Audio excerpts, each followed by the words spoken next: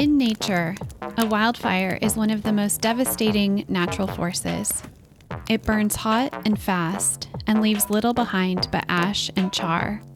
Or so it seems. Very soon after the fire passes through the forest, life returns. Shrubs and weeds that clog the forest floor have burned away, leaving space for new trees, grasses, and flowers to emerge and flourish. Habitats are created, bringing new insects, birds, reptiles, and mammals. A cancer diagnosis can feel like a wildfire, our bodies becoming this new, fire-clarified landscape. For some, cancer changes utterly everything. For others, cancer brings greater clarity and purpose. And some of us are still searching for what life after a cancer diagnosis will look like. Welcome to The Burn. We are exploring stories of life and transformation following a breast cancer diagnosis. I'm April Stearns, the founder and editor of Wildfire Magazine and the host of this podcast. Today we're going to hear a piece about marriage, and a marriage that has survived in the context of a decades-long experience of metastatic breast cancer. Before we get into the episode, however, I do want to mention two quick things to you. First, have you downloaded your free gift from me yet? I'm talking about the journal companion to this podcast that I created to celebrate our 1-year anniversary. It's a free printable that includes writing prompts and inspiration from our first year's worth of episodes, with the goal to get you writing your story. And as you're thinking about your story and writing your story, I want you to think about this. Wildfire Magazine's Identity and Aftermath issue is coming up this winter. This is an issue in which we explore the mental health side of a breast cancer diagnosis. As you tackle the prompts in the journal, think about how you've changed since your diagnosis. Has the way in which you think about yourself in the world changed? What does the breast cancer aftermath look like for you? Pick a moment that illustrates this transformation and write about it. Download your free journal at wildfirecommunity.org/theburn and send in any submissions in consideration for publication to me by October 25th. More info on submission guidelines and small group writing workshops to find your stories can all be found at wildfirecommunity.org. All right, on with the episode. So when I was growing up, I heard one phrase from my dad over and over again. Whenever things were hard or didn't go my way and I wailed out, "But it's not fair," he would gently say, "Who ever told you life was fair? Who ever told you life was fair?" It sounds really harsh, right? I thought so too as a kid hearing it. I obviously hated it. Of course, no one told me life would be fair. But did that mean it had to be so incredibly hard and downright mean? As I've grown up, I've continued to hear my dad's voice in my head. I know now that life is often inexplicably unfair. Bad things happen all the time to the most undeserving amongst us, and not for any reason other than that's just life. But what I know now that I didn't know then was that even though it might not be fair circumstances, we do get to control what we do next, how we respond to the injustice. The story you're going to hear today is one person's approach to taking unfair circumstances and turning it on its head, taking all the lemonade she can from those lemons. My guest today is Kate Crawford. Kate was diagnosed at 28 with stage 4 HER2-positive breast cancer. She lives in South Pittsburgh, Pennsylvania, with her husband, Steve, twin daughters, and her son. Kate co-founded a nonprofit called Project Sweet Peas to help parents with critically ill infants after losing her first daughter at 3 days old to severe birth defects. Kate shares openly about her struggles with life and motherhood, from the death of her daughter to facing a terminal diagnosis of stage 4 breast cancer and all the fun mom moments in between. Kate has Lee-Fraumeni syndrome, which leaves her susceptible to numerous cancers. She's been in active treatment now for nearly a decade and has over 120 cycles of therapies under her belt. As a result of her outlier status, she suffers from chemo-induced cardiomyopathy. She started a blog, The Mommy Bucket List, where she, her kids, and her husband created a family bucket list, and they spend their days checking things off and looking toward the future. Kate, welcome to The Burn. Hi, thanks for having me. Thanks so much for being here. So, you are reading a piece you wrote back in 2021 for our grief and acceptance issue called Broken is Not a Dirty Word. After you read, we're going to chat. Those of you listening, stay tuned to the end for a writing prompt inspired by today's conversation with Kate. All right, Kate, I'll let you take it away. I dove headfirst into love, getting married at the tender age of 23. He was a dream, with brown hair and blue eyes, older than me, funny, sexy, a good partner. We were infatuated with one another. We both had these amazing dreams for our lives that shattered before they could even be spoken. Our fairy tale marriage was not supposed to have metastatic breast cancer. This was not turning out the way I imagined it would. Sometimes I wish we could go back to simpler times before all of our scars and baggage were out in the open. Back before a doctor walked into my hospital room and told me that the cancer they found a few weeks earlier actually was spread all through my body, that she would try and save my life, but that I would likely die within a few years. I was only 28. We had finally started our family after so much heartbreak getting there. We wanted to grow old together. Now it was all in jeopardy of being ripped away. How could this be happening? Sorrow stung like a fresh sunburn. We did not just have to lament over the diagnosis. I quickly realized that I would be grieving my dream marriage. Cancer was not only going to change me, but it was going to change my husband as well. It would change how we interacted, how we were physical, how we raised our kids, how we viewed one another. Cancer absolutely showed us the for better and for worse parts of our marriage. It became a season of suffering for us, each individually and in our marriage. This space of times where we had to learn to wrestle all of these emotions to come out on the other side. We had to walk through this mess, each on our own path to find the other side. Each path was filled with different obstacles, sweltering feelings, and unbearable loneliness. Some days, our paths were aligned and we could walk side by side, but more often than not, the distance between us was like a giant cancer splinter. It undressed us down to our core, and it left us walking on our strenuous paths without shoes. Cancer left us weary, angry, bitter, and resentful. It completely broke us. Is it odd to admit that I needed to be broken? Shattered, exposed, suffering, and vulnerable was actually what I needed, what we both needed. I realized that I had a very warped perception of what I thought life should look like and my marriage. Marriage is not a fairy tale. Grief touches every human. We are all just damaged souls trying to make it through life. I kept comparing my life to fantasy, though. If my outlook did not change, I would have set myself up for an even greater disaster.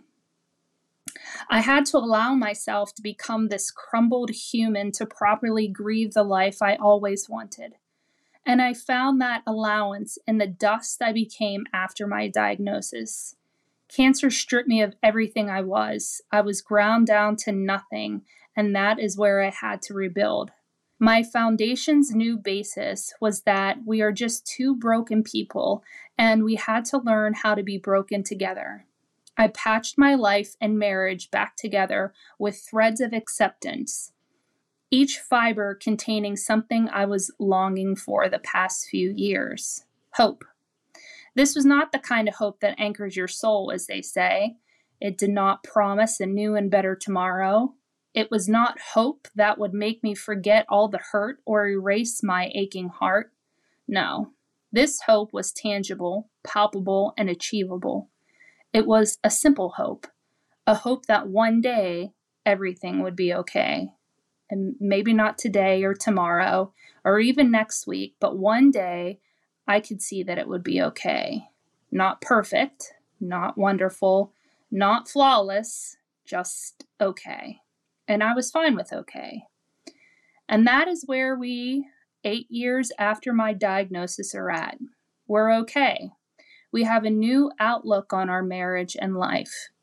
We love without fear of the future and remember every day that we were never meant to be unbroken. We were never meant to be unbroken. Kate, that was gorgeous. Thank you so much for reading to us. I'm Thank you. excited to dig in. Yeah. So let's take a quick break here. And when we come back, we'll chat. Hi, my name is Tanya Michelle. I'm from Austin, Texas, and I was diagnosed with breast cancer at 39. In the wildfire writing workshop, April took me to places in my memory I had thought I lost the key to. April is great at making you feel comfortable, and having this live class also allowed me to connect and share with others, which I am truly grateful for. Thank you so much for the love, Tawny. All right, welcome back, Kate. So when we left off, you had that gorgeous, gorgeous line, "We are not meant to be unbroken." I'm so excited to dig into this with you. Thank you. Thank you.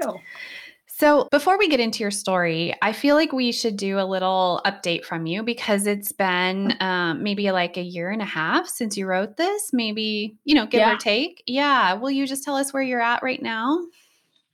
Yeah.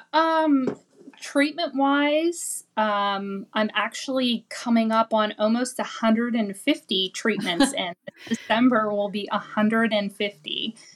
My cardiomyopathy is actually doing very well. My heart's functioning good. I have stable disease right now. Honestly, life is good. Life is good for someone with metastatic disease. I really can't complain. I'm trying to live as normally as I possibly could. I'm just so happy to hear that. No one can see us, but I want to reach through the screen and just hug you. I'm so happy for that stability. And wow, that's a lot of treatments under your belt now. Yeah. Yeah. It's really crazy um to think 150. Mhm. It's incredible. Mhm. It really, really is. Well, and so you're making me think about, the end of your piece when you just said this beautiful part about being okay and finding acceptance. So would you describe where you are now as still, quote unquote okay? Are you better than okay than when you wrote this? Are you less than okay? Where are you with the word okay right now? I think I'm just okay with the word okay. I think life just kind of ebbs and flows. And sometimes, especially with metastatic disease, you have stuff going on and life is not great. But then sometimes when you don't have anything going on, life is okay. Mhm. Uh, but what does the word perfect mean, anyways? You know what I mean? You could say someone has a perfect life, but that isn't my life. And I think one thing I've realized is that I really don't want that perfect fairy tale life because no one has that. Mhm. Yeah, and it's maybe someone else's idea too. When we think about fairy tales and we think about perfection, it's created by someone outside of our lives, outside of our particular circumstances. And, I think this word okay really symbolizes a lot of hope. I'm going to share with you a quote that I find myself kind of rolling around in my head, and I'll see how it lands with you. But it's this, I don't know who said it, but they said, in the end, everything will be okay. And if it's not okay, it's not the end. And I'm curious what you would say about it. I've had to really grapple with that because for a lot of people, the end is death, right? And it's like, Right, how would that be okay? But right, right. I've come to realize there is like layers of acceptance in there too. And There is. yeah, tell me what you think. How does that land for you? I've come close to death many times. I mean, I've held death in my arms. I've kissed it goodbye. I've buried it, having lost a child, and then finally becoming a mother and having all of that stripped away from me, too, right? Like, my own mortality was literally just slapped right in my face.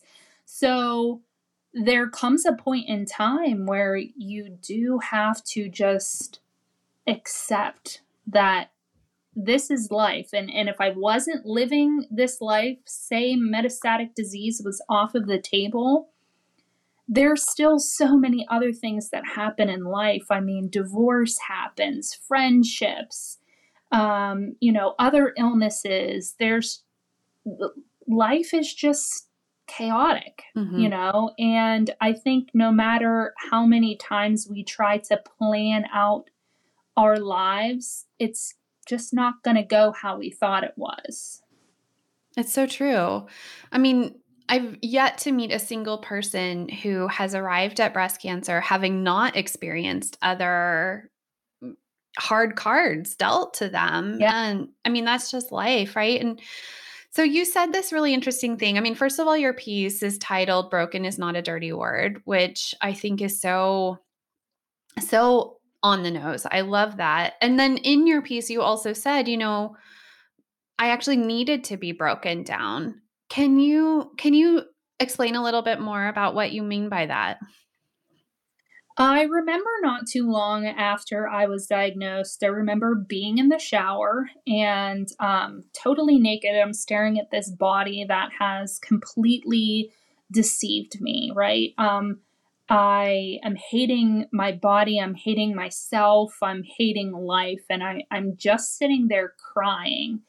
And I'm a very spiritual person. I just personally believe in God. And I just started screaming out, like, why? Why is this happening to me? Why am I going through this? And all of a sudden, I just had a very spiritual moment where I felt very at peace. And I was literally just ground down to nothing, all by myself, lonely, just every single emotion being just dust. And that was a solid foundation in which I started to rebuild my life.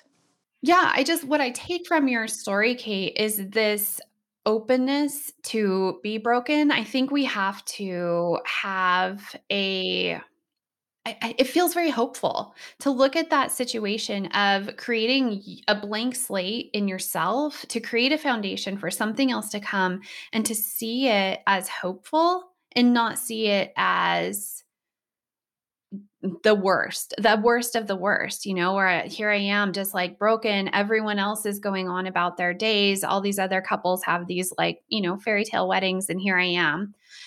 But I like that your approach to it was, okay, where can we go from here? Now I'm at this rock bottom and we can only go up from here. I just find that so hopeful. I love how you said that, because a good way to think of it, right, is if you are a building with a cracked foundation or you're a home that's all cracked, you can't keep adding on to that, right, because it's going to just bust and break. So really the only way to start over is to demolish it. Get rid of all of that stuff. Let all of it out. Let your brokenness, just be ground down to nothing, and then rebuild from there. You have to get through those pieces, those layers, before you can start, going back up. Yeah, absolutely. Well, and it's interesting because I had a really difficult childhood, and sometimes people say to me, how did you turn out so quote unquote normal, in spite of that? And I think it's a little bit of what you're saying. It's like it gave me the opportunity to break way down and just build organically again.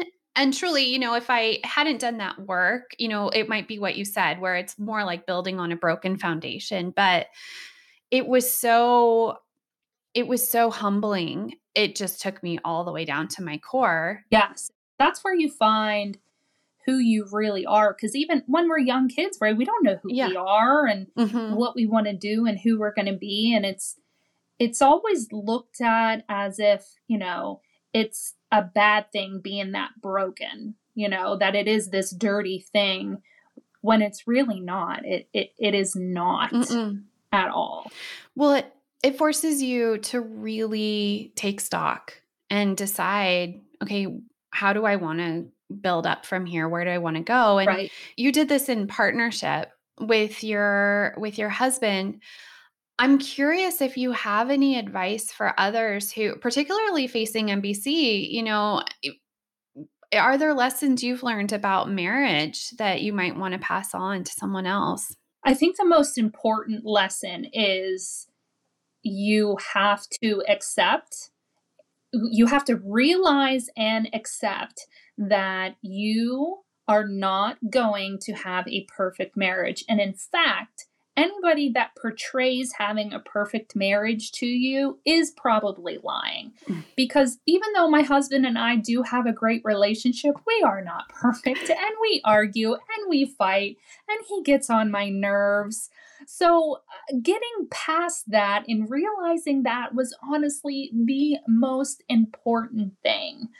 Another thing is that men and women grieve differently, and that's what we're doing, right? We're grieving. That's just plain and simple what it is. And my husband grieves very, very differently than I do. So even having talks with friends and they say, oh, like, my husband, after we had a fight, just went to work and he just kept working and he wouldn't come home. But that was his way of grieving. So understanding how your partner grieves is another very important aspect to getting through something like a diagnosis together. Such a good point. I love that you said that. And it makes me think too about one of the unfair aspects of having cancer be a part of your relationship is that he has a caregiver role, you have a patient role. Yeah. It's unfair, right? Like you're supposed to just be like husband, wife, bride, groom, all that. But what you just said about the fact that you're each grieving separately also does imply too that you each have a different orientation to what is happening. Not to say that MBC is this elephant between you guys. Well, how would you describe it? Where does it sit in your marriage? Is it off to the side? Is it between you? Where is it? Um, I would say it's both. I think in the article that I wrote, I described it like we were both just kind of lost in the woods. We're both on two different paths, right? And each path has different obstacles on them. So sometimes I might be going over a hill and he might have like this beautiful path. Sometimes our paths align together where we're walking beautifully. And then sometimes our paths kind of, go separately. So sometimes that cancer is like a splinter in between both of us. But I think making it a point that it doesn't stay that way for a very long time is helpful, especially, in the physical sense, right? Because you and your partner like to be physical with one another. And I'm not going to lie, at first, that was a giant splinter between both of us.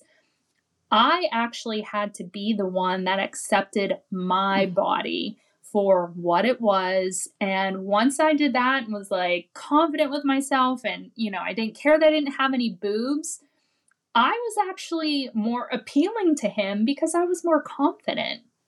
And he would like give me more compliments because he knew that I was more comfortable with myself at that point too.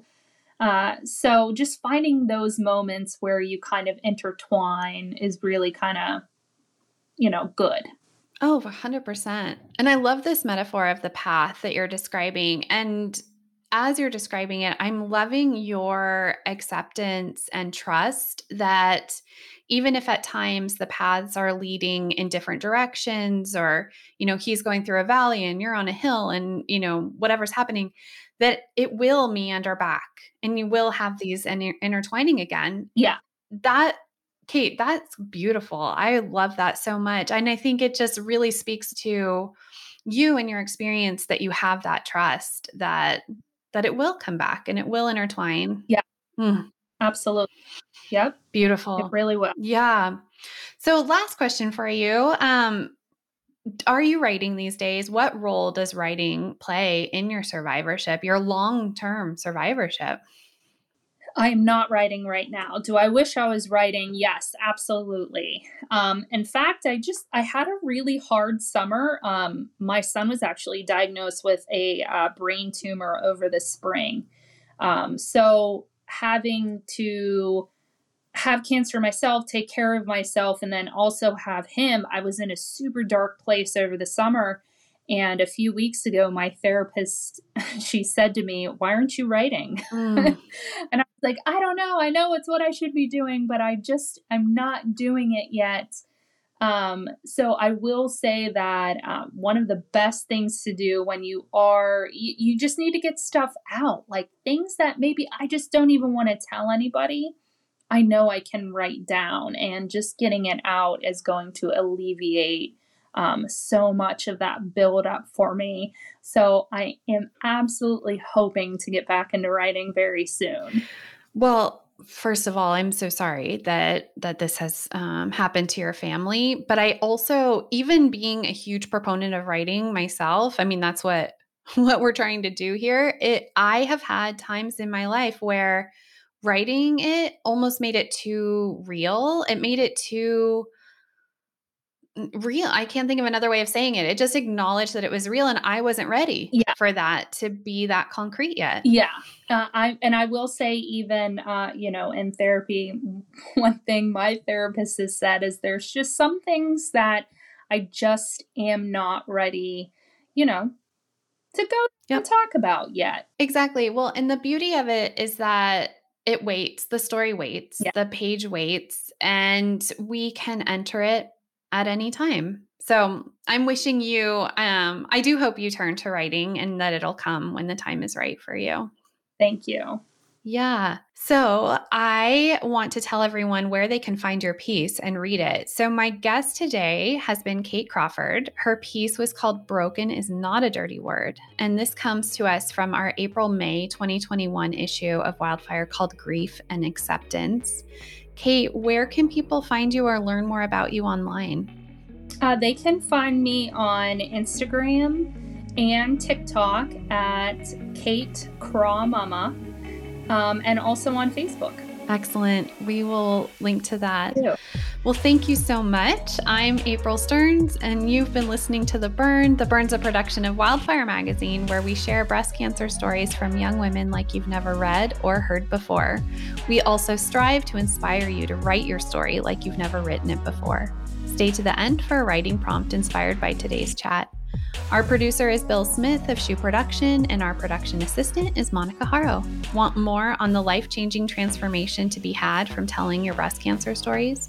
Visit wildfirecommunity.org to find a copy of the issue shared in today's episode, to find our now 38 issues in the Wildfire archives, and to take a writing workshop with me.